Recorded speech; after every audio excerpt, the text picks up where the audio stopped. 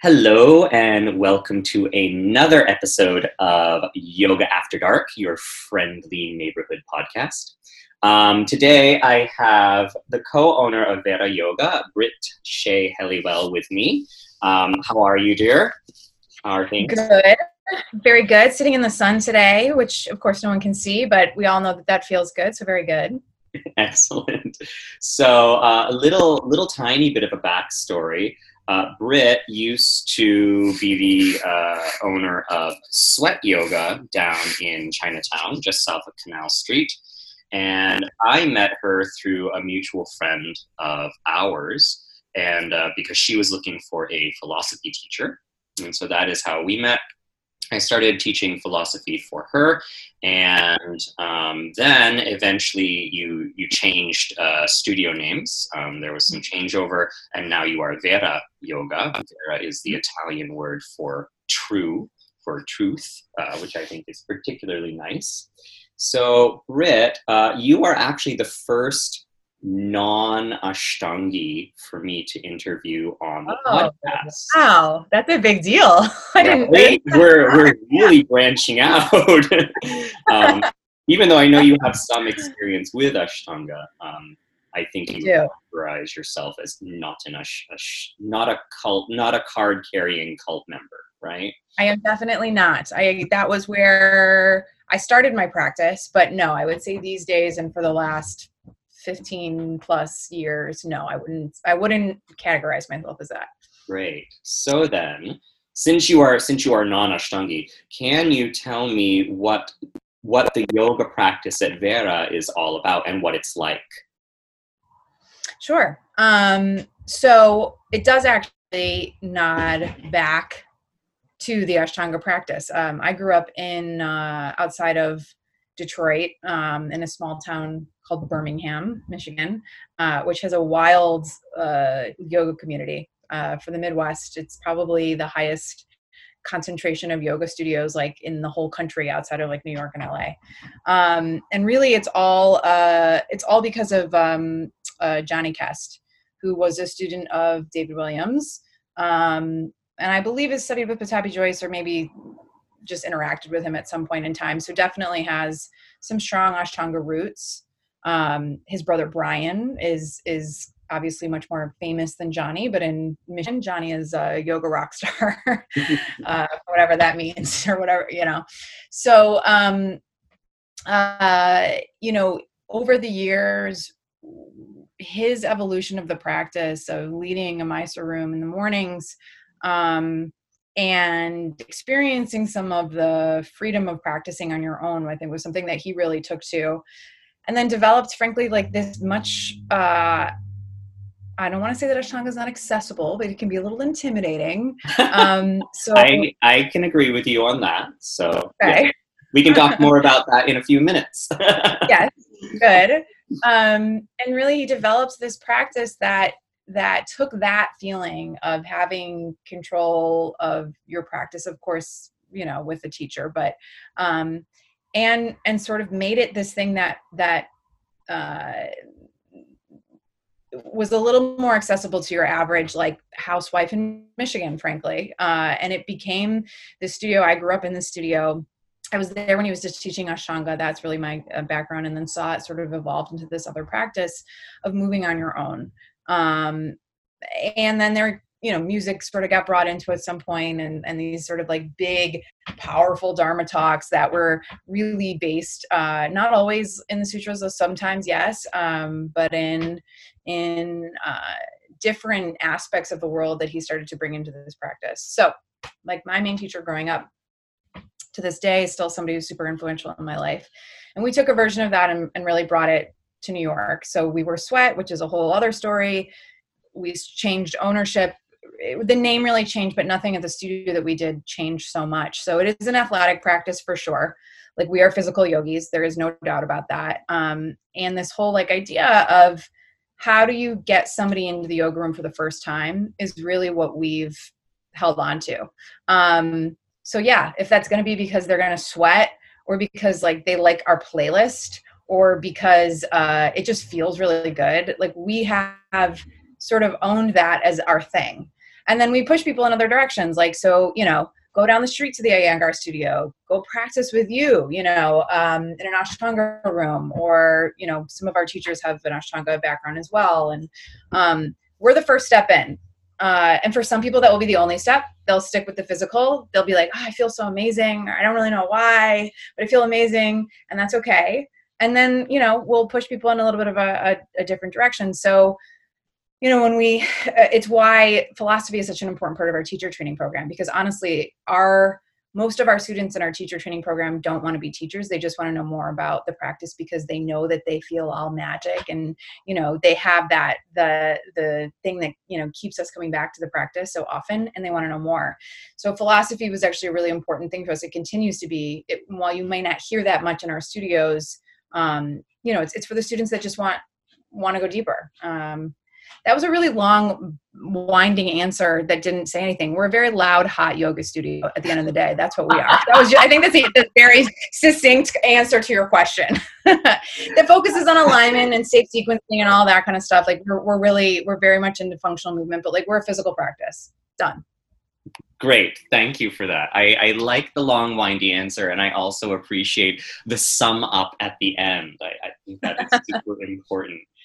So you've given me a lot of things to lead you in various directions, and so I will try to piece them out in a cohesive manner. The first thing I want to discuss, because it's most fascinating to me, because of course I have my own opinions on it. What is intimidating about the Ashtanga Yoga method, and how do you make your method of doing things more accessible and more open? Good questions. Okay, let's start. Tell me that your Mysore room is not intimidating. Tell me that it's not intimidating. I'm intimidating, just as a person. Okay. Like, I've known you for a couple of years now, and you intimidate me.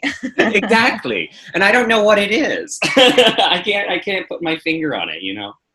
I don't view myself as intimidating, but I've been told it many times. So it's something I have to do some self-reflection on. But the Mysore room is definitely intimidating. I don't think intimidating is necessarily a bad thing. It comes from the fact that you're very studied and knowledgeable.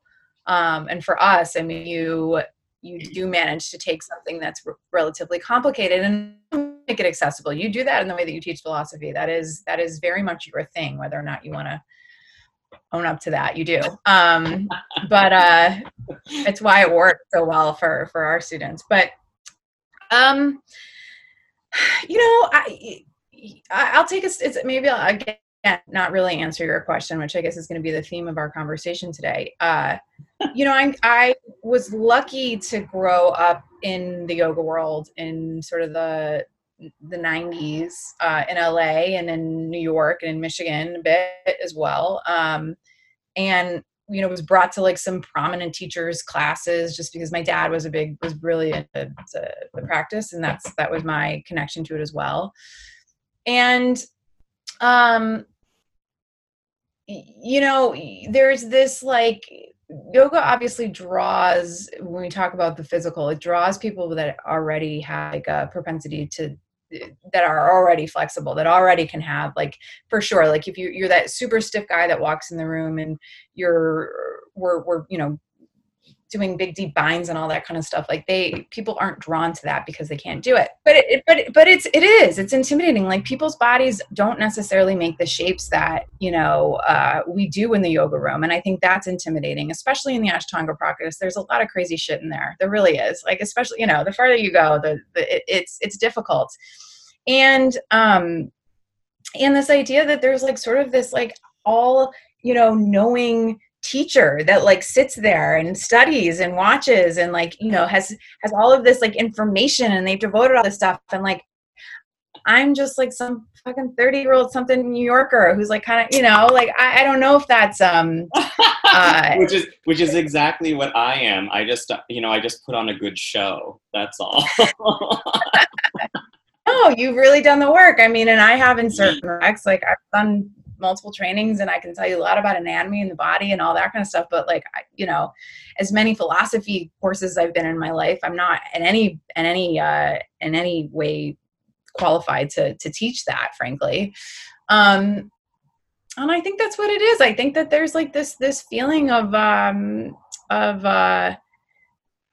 intimidation just because, you know, if we're talking about like yogis that are, I don't know, like a little holier than thou in some ways, I think that that's sometimes what comes off, even though we know that that's not necessarily always the case. But there's a lot of that happens in the yoga community of like, I know so much. I am the, you know, sort of like figure, the this, the that you have to, I don't know, bow down to, or whatever the right word is. But like, there's a lot of that happens.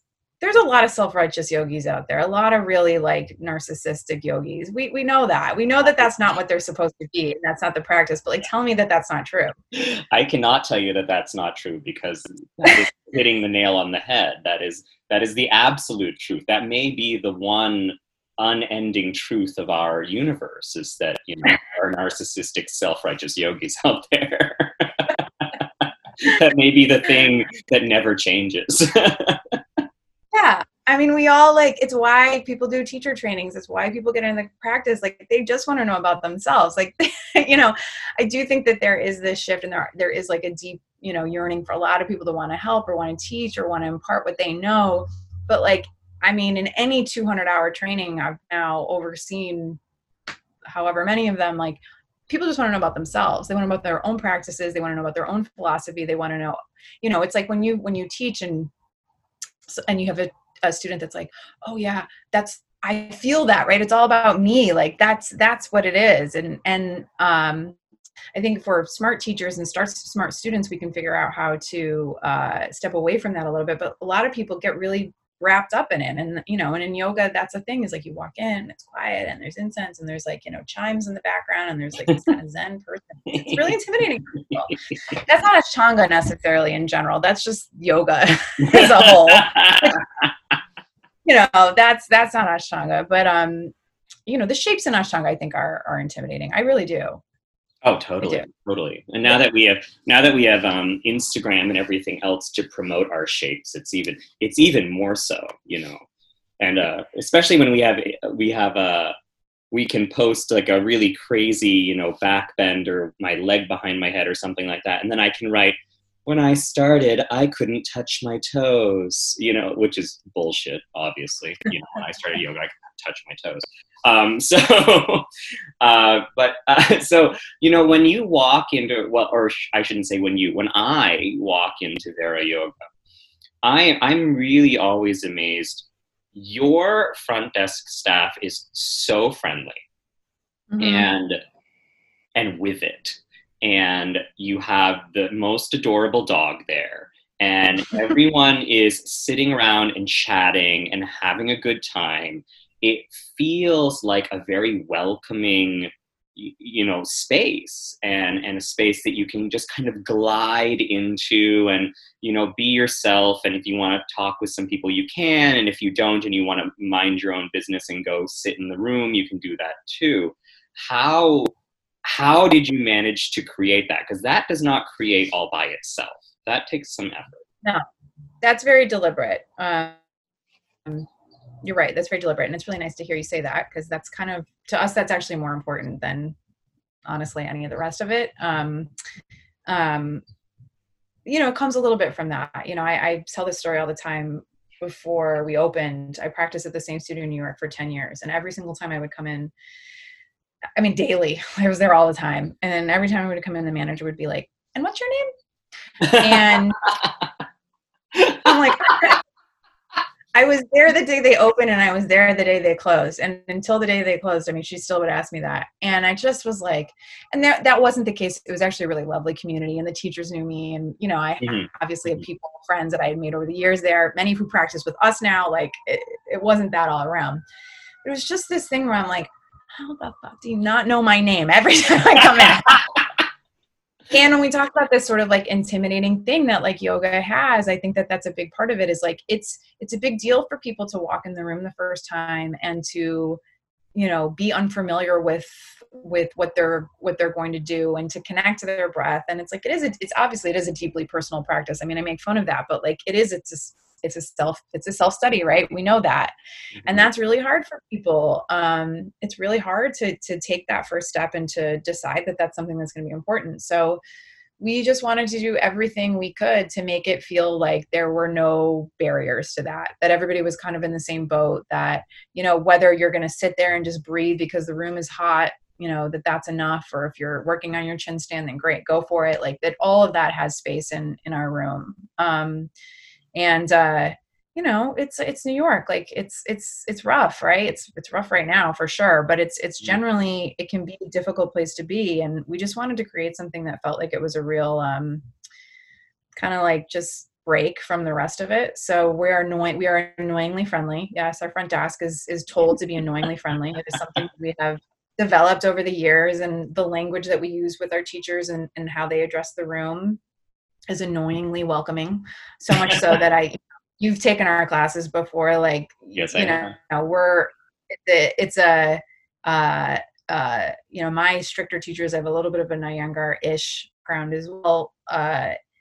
They're not so forgiving. Not a lot of yoga, you know, there's a lot of more traditional yoga teachers that are not so forgiving. We are the most forgiving. We are the most, sort of, you know, we give the most permission, I guess. And you know, like my husband and I own the studio, so we're there. We're really present owners. I would say we're there all the time. And we talk to people, and we really want to know our students. I mean, let's be honest, like nobody makes any money off of yoga. That's not it. Like it's a business, but that's not the point. Like it's this very fulfilling project. I still have a full-time job. I do something totally different. The whole reason why we're there is because we want to connect. So. Yeah, great. Yeah. I want our listeners to know that you don't get into the yoga business to make money. It's not something that's done.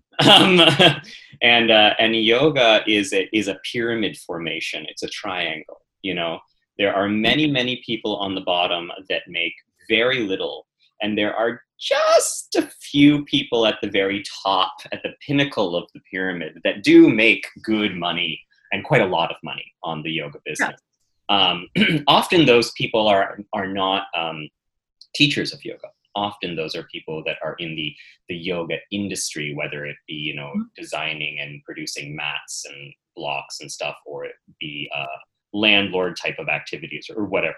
But the yoga teachers out there in the world are not raking in the dough. And I don't personally know anyone who's gone into the yoga business to make the cash. That would be a poor decision if that was, you know, and we do have to have those conversations when people are like, but I want to be a full-time yoga teacher. I'm like, okay, well, how are you willing to live? And if those things match up, then that's great. But if you're expecting to keep your, you know, big apartment in Soho, that may not work.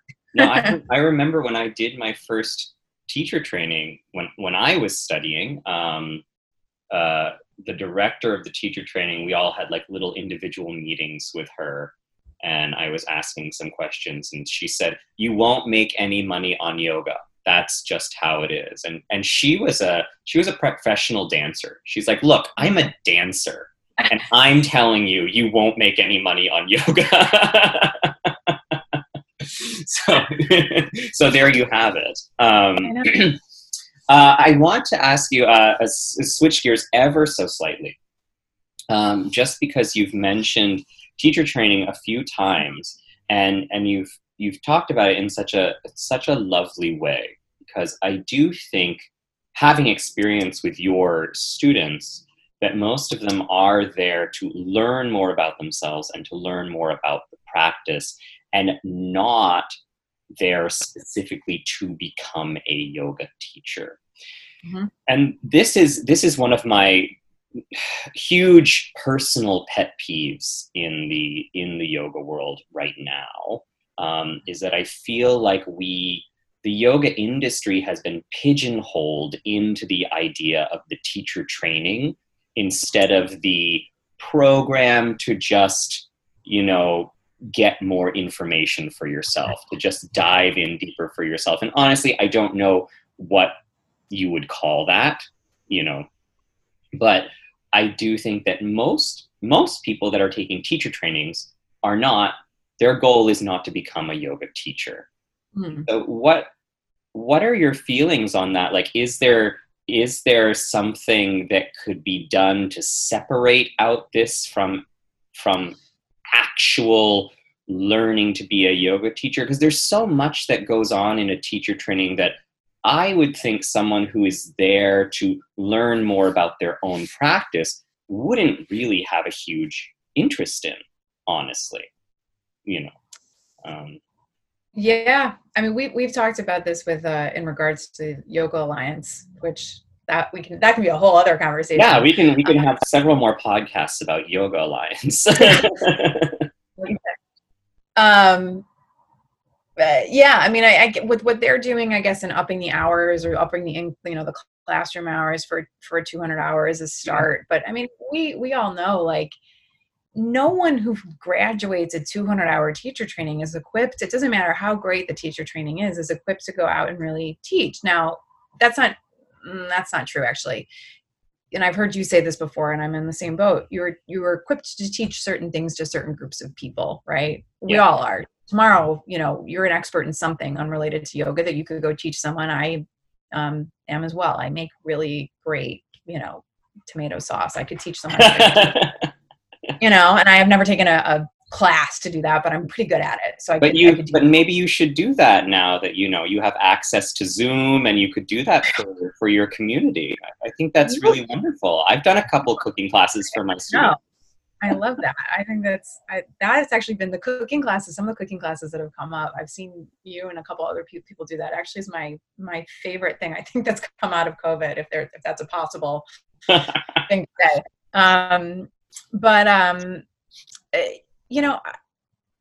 We actually talked about this at some point in time, and then, we are a business that does have to cover expenses and pay people and pay rent and all that kind of thing. So ultimately we didn't do it, but I wanted to rename our 200-hour, not a teacher training, as just like a deep dive,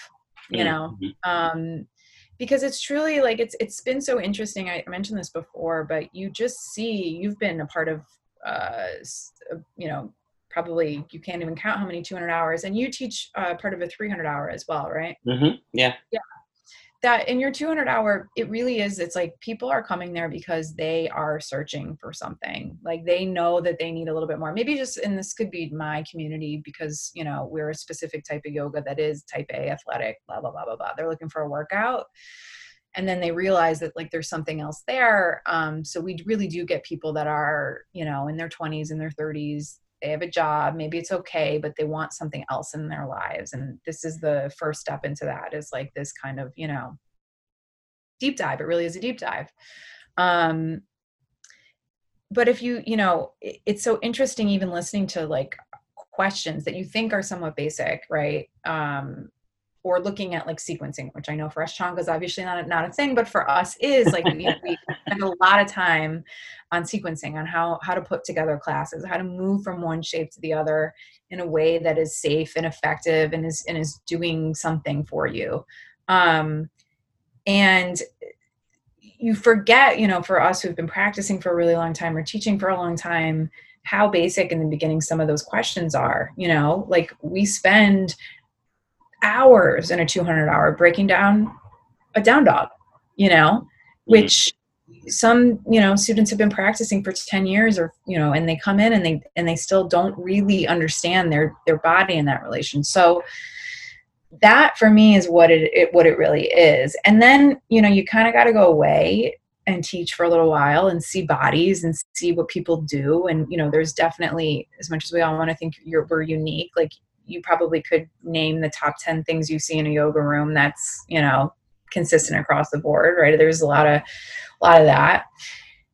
And then you got to go back and you got to study again, like having that knowledge of having been in the room and having been able to sort of see things and it starts to click, and then you go do another one. And then, you get a little bit more aware of those things. And it's just, this whole like sort of systemized thing. I don't know what the right answer is, but I can tell you that like 200-hour teachers are just not that ready to do a whole lot. Mhm. I don't think this is answering the question, but it's, you know, it's years and years and years of like deep practice and getting on your own mat and understanding, you know, what your own experience is relative to these things. And so many 200 hours, they just want to come in, they want you to give the information, and they want to go and like regurgitate it and think that that's going to be something, and it's not.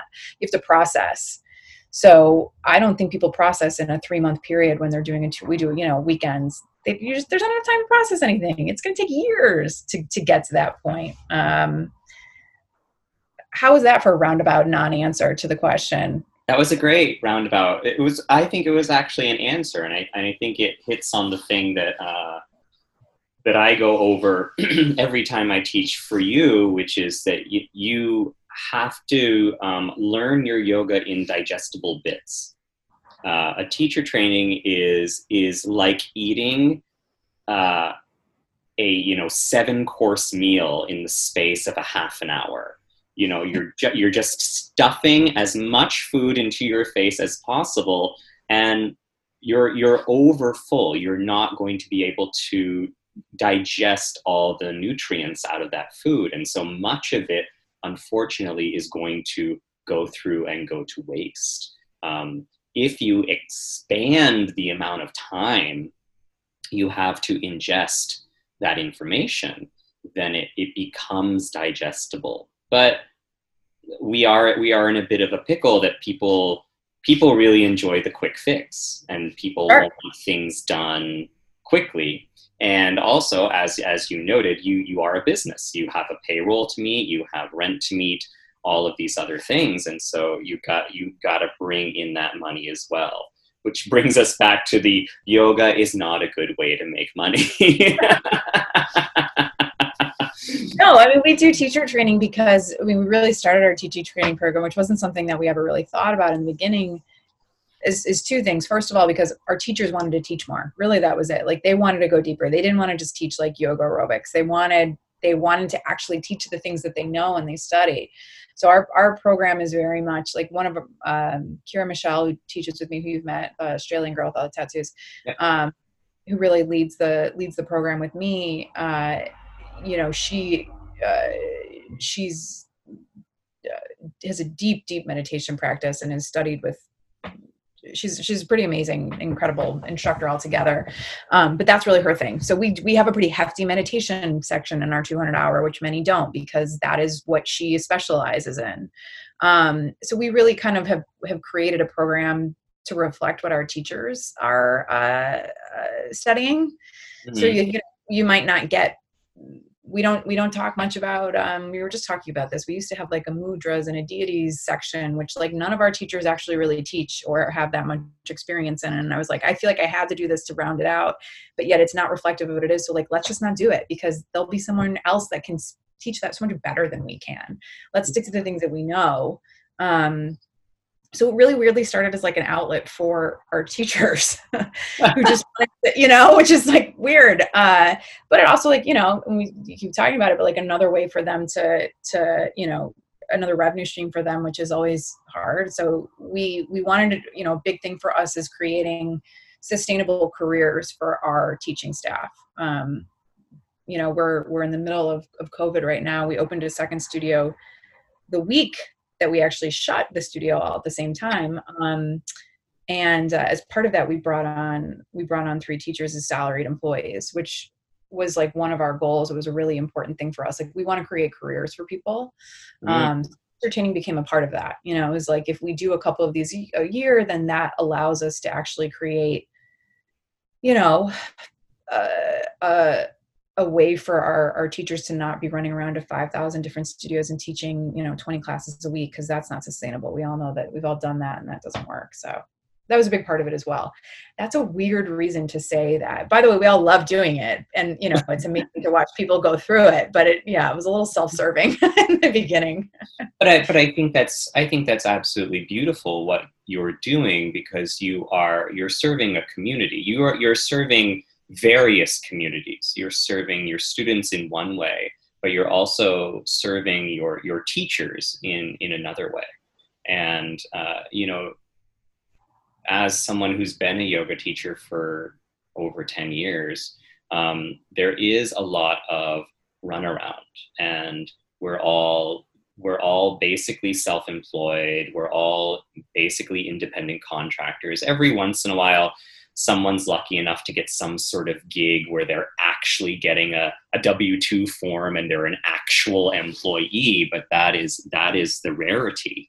And so to hear that someone is really looking to give people the opportunity to make a career for themselves in this business instead of being put under the gig worker umbrella. And of course, more and more of our society are becoming gig workers now. It's a more popular thing to do, and I think it is more feasible than it used to be. But we simply do not have the protections that a normal employee does, benefits wise, financially, etc. No, it's really hard. I mean, you take a week vacation, you just don't get paid. Like that's not, it's a difficult thing.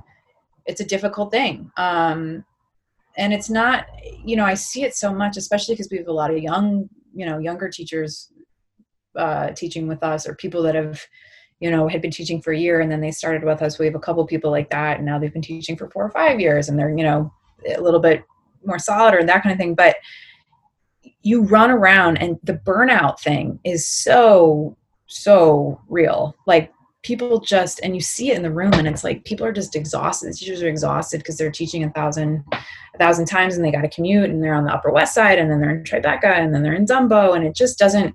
I mean, from a business perspective too, if you look at it like that way, I'd rather my teachers not do that, feel like they have a minute to take a break, and to be invested in what we're doing. Like it's there's that too. Like if you're teaching at 7 different studios, which a lot of young, teachers are, who are hustling and trying to make this a full-time thing, there's no real, you don't care what happens at one place or the other. Like, this way it works for us too, where it's like, we wanted partners. We wanted the community thing really that you mentioned in the beginning. Like that was so important for us when we did open the second studio for 3 days. I think it was 6 days. We basically just took our staff and we brought 1 new person in, but we took everybody and we just doubled their schedules and put them there, so that they, and then worked to rearrange what they were doing so that it hopefully was a little bit easier. It's good for your business too. Like you want people that care as much as you do. And with the whole 1099 thing, no one will ever care that much. They just won't. Right.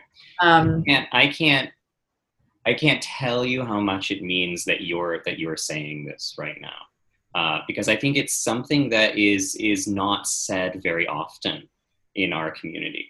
And we started towards the beginning of this conversation talking about how comfortable it feels to walk into your studio and how friendly and how welcoming it is. And you gave me, a long answer to it. But I think the answer is actually right there, what you just said. You take care of the people that are teaching there. You take care of the people that are working there. And so they have a vested interest in being there, and they have a vested interest in that space being a beautiful space, being an open space, being a comfortable space. And I just don't see that being done in many other places. I mean, I'll say this, like, the financials of a studio, yoga studios operate on very small margins. Yeah. So even if they're bringing in a fair amount of money, what they're actually making off of that is not very much. It's why right now, in the current climate, we're going to see a lot of studios shut, frankly, or try to have to dig themselves out of this, because there's just not like years and years of profit that have been put away. Like it's a pretty small amount. So, at one studio, we weren't able to do that. We weren't able to bring people on in that capacity. We opened the second one, which God willing will open its doors another day. And really the idea was to open one more to be done at 3, because then you can give people a full schedule. You can give them more. We don't provide benefits right now, even though we've got salaried employees, just because we haven't figured it out, to be honest. We've been trying to figure that out for years, when whether our employees were salaried or not. We wanted to offer that. That was something that's been really important to Wade and I as we figured out the business. Because like, how do people who are supposed to be responsible for health and wellness not have health insurance? Don't have an accessible, like, it blows my mind. Is everyone out there in the ether space listening? The people teaching the yoga, the people theoretically who are responsible for making you a healthier person, they are the people that do not have health insurance. Just so you know that is a true thing, and it's gotten a little better over the past 10 years, I guess. But it's not options. But it's not good. It's not great. I mean, it's not the same as working for some big corporate company that's going to supply you with, Aetna or something like that. It's definitely not the same. And Yoga Alliance doesn't offer any plan, which blows my mind. It should be the one thing that they do is offer health insurance. Who is going to start the letter writing campaign? And I want it to be a letter writing campaign, not an emailing campaign. That's too easy. I want stamps and paper and a pen. Dear Yoga Alliance, where is the health insurance? Like, come on, that isn't that something you want some sort of trade organization to do? Doesn't that make sense? Am I crazy? It should be their one thing. And it is like in my life, if it's not them, that is like my one goal, is to somehow figure out some way that, that becomes more accessible for teachers. Because I know it's like, just not to keep belaboring the same point, but teachers don't make that much money. So like, are they really going to go out there and spend, an extra couple $100s a month on a plan if they're somewhat young and healthy? Well, we all know you're young and healthy until something happens, and then you're kind of fucked. So, and then you're old like me, and then it's all over. But it's that whole idea of just trying to create some sustainability in the market. And it's, I don't know. It's been something that was important to us the whole way through. So we keep trying to figure out ways to take care of people. We've actually kept our salaried teachers on during COVID, which kind of how we're doing that, I don't know, but we're working really hard to. And good for you. It's just I'd rather like I'll fight it out with my landlord. So I'd rather anything go into them. And yeah. I also want to say though, by the way, yeah, because I sound like really like just Mother Teresa. We're not. We're really not. Like I get into arguments with people. I like have a temper and I lose it, and then I have to come back to who I am at my core and all that kind of stuff. Like we really try to do well, but like by no means are we or try to do well with people. We're flawed. And we fucked up 1,000 times, and we've gotten into things with teachers over the years where like I would say would have been a mistake and whatever it was. Like we've learned a lot, and also just sort of like reevaluated what the purpose of this whole thing is. So, but like I still do a lot of stuff that's not all whatever. And believe me, one day I would love for the studio to be able to provide me with a paycheck as well. Like that there's no like, let's just not, I never want to, you're not a goody two shoes. No.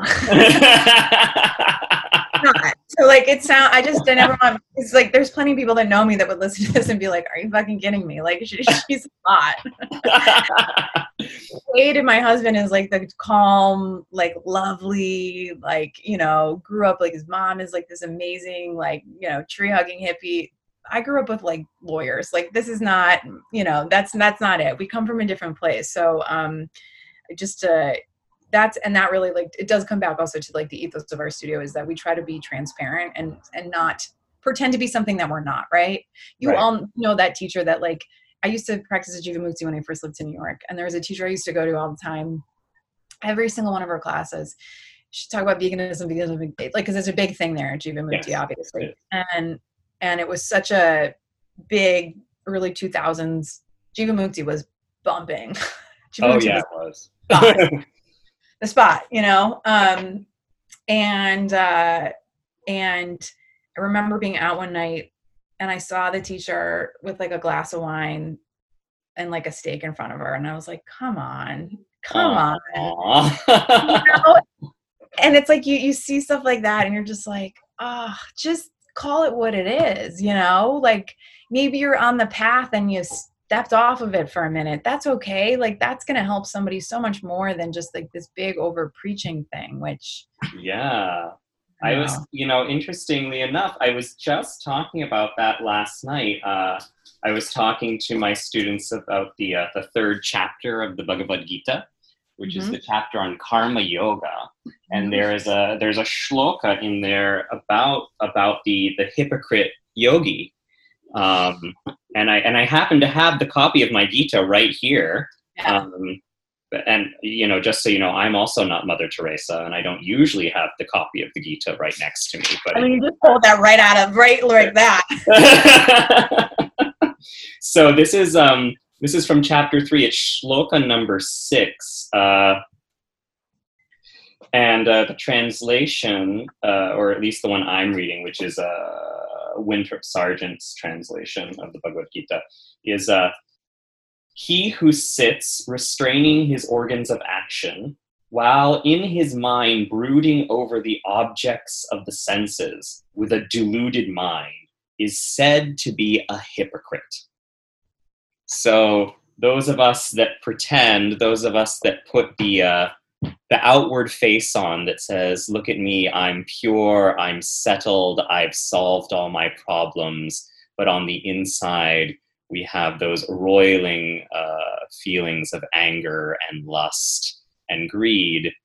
We are the great hypocrites. So I think it's much better to just be transparent. No.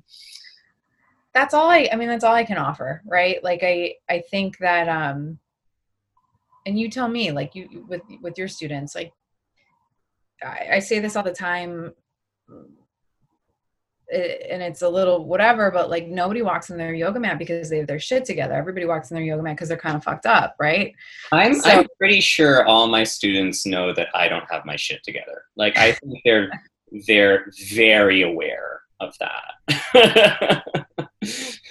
But this is why you practice, right? This is why you have the connection. It's this constant striving isn't the right word. That's not it, but it's this constant sort of like step back. Why did you, what drew you so much into philosophy? Because you can run in a Mysore room and not be as deep into the philosophy world as you are. Like, why did that become part of your life? Why did philosophy become part of my life? Yeah, I know you've spent a lot of time studying, obviously, and I know for you too, it wasn't originally that you wanted to teach. Yeah, no, it wasn't. I can't, I can't do anything I can't do anything on the surface. I have a very difficult time with that.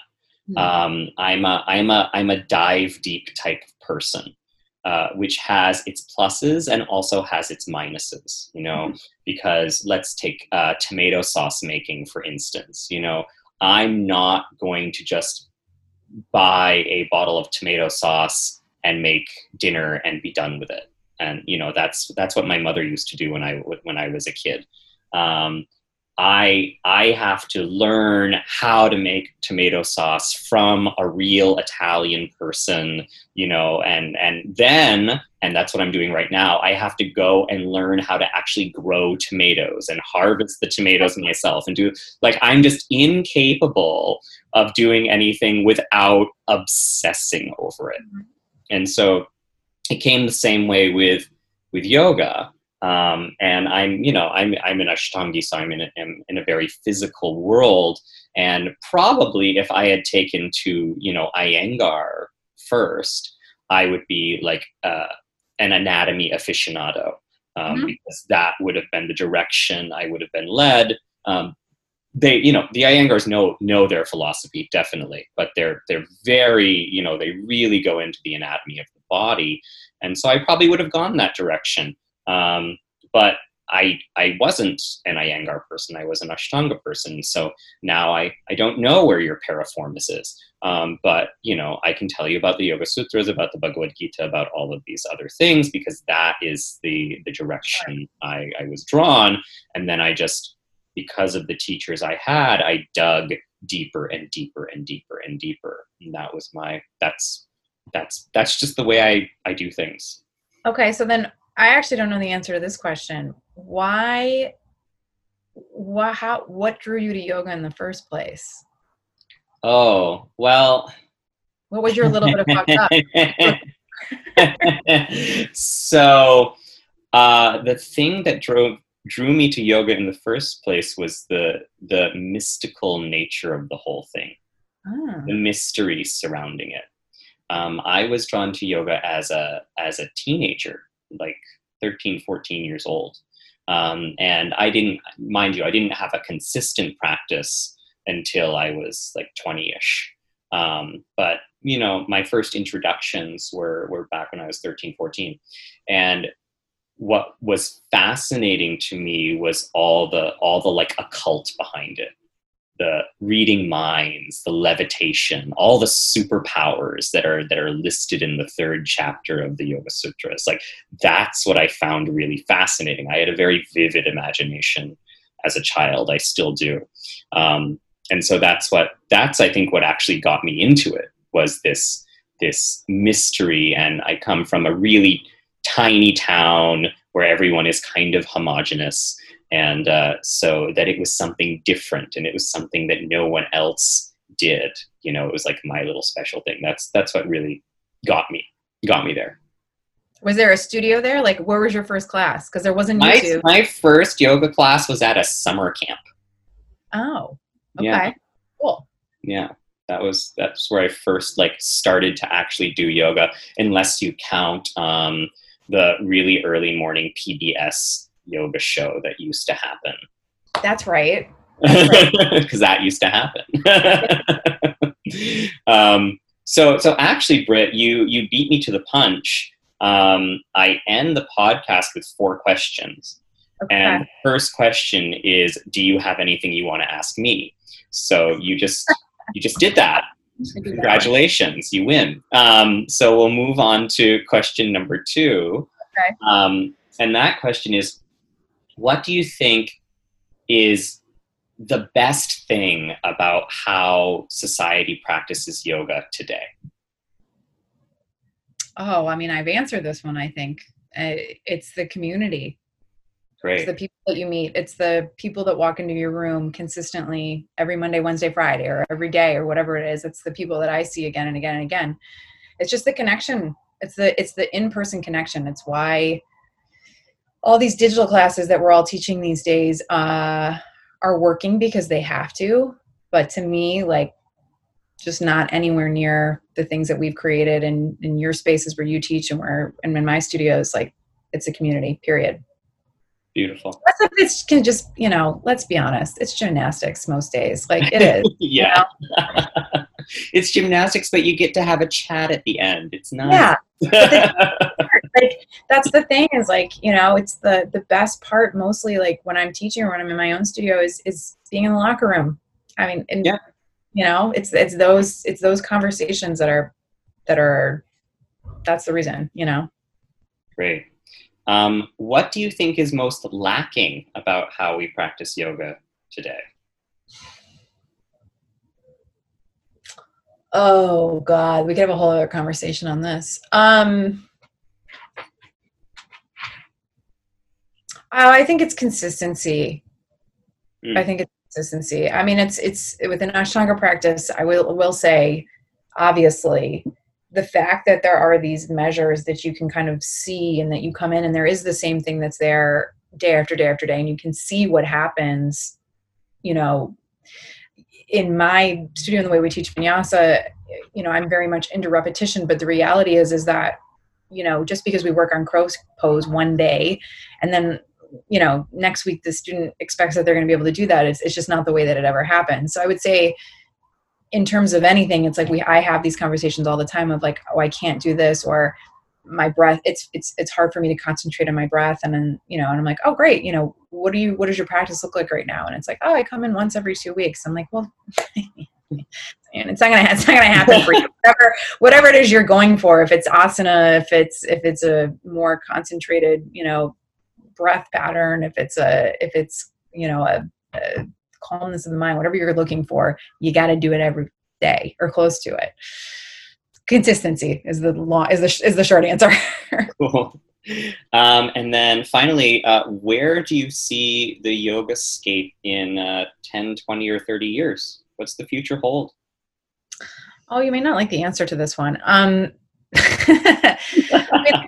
I think we've seen in the last few years more studios like mine that are this kind of like hybrid of a, yoga, workout, whatever it is. I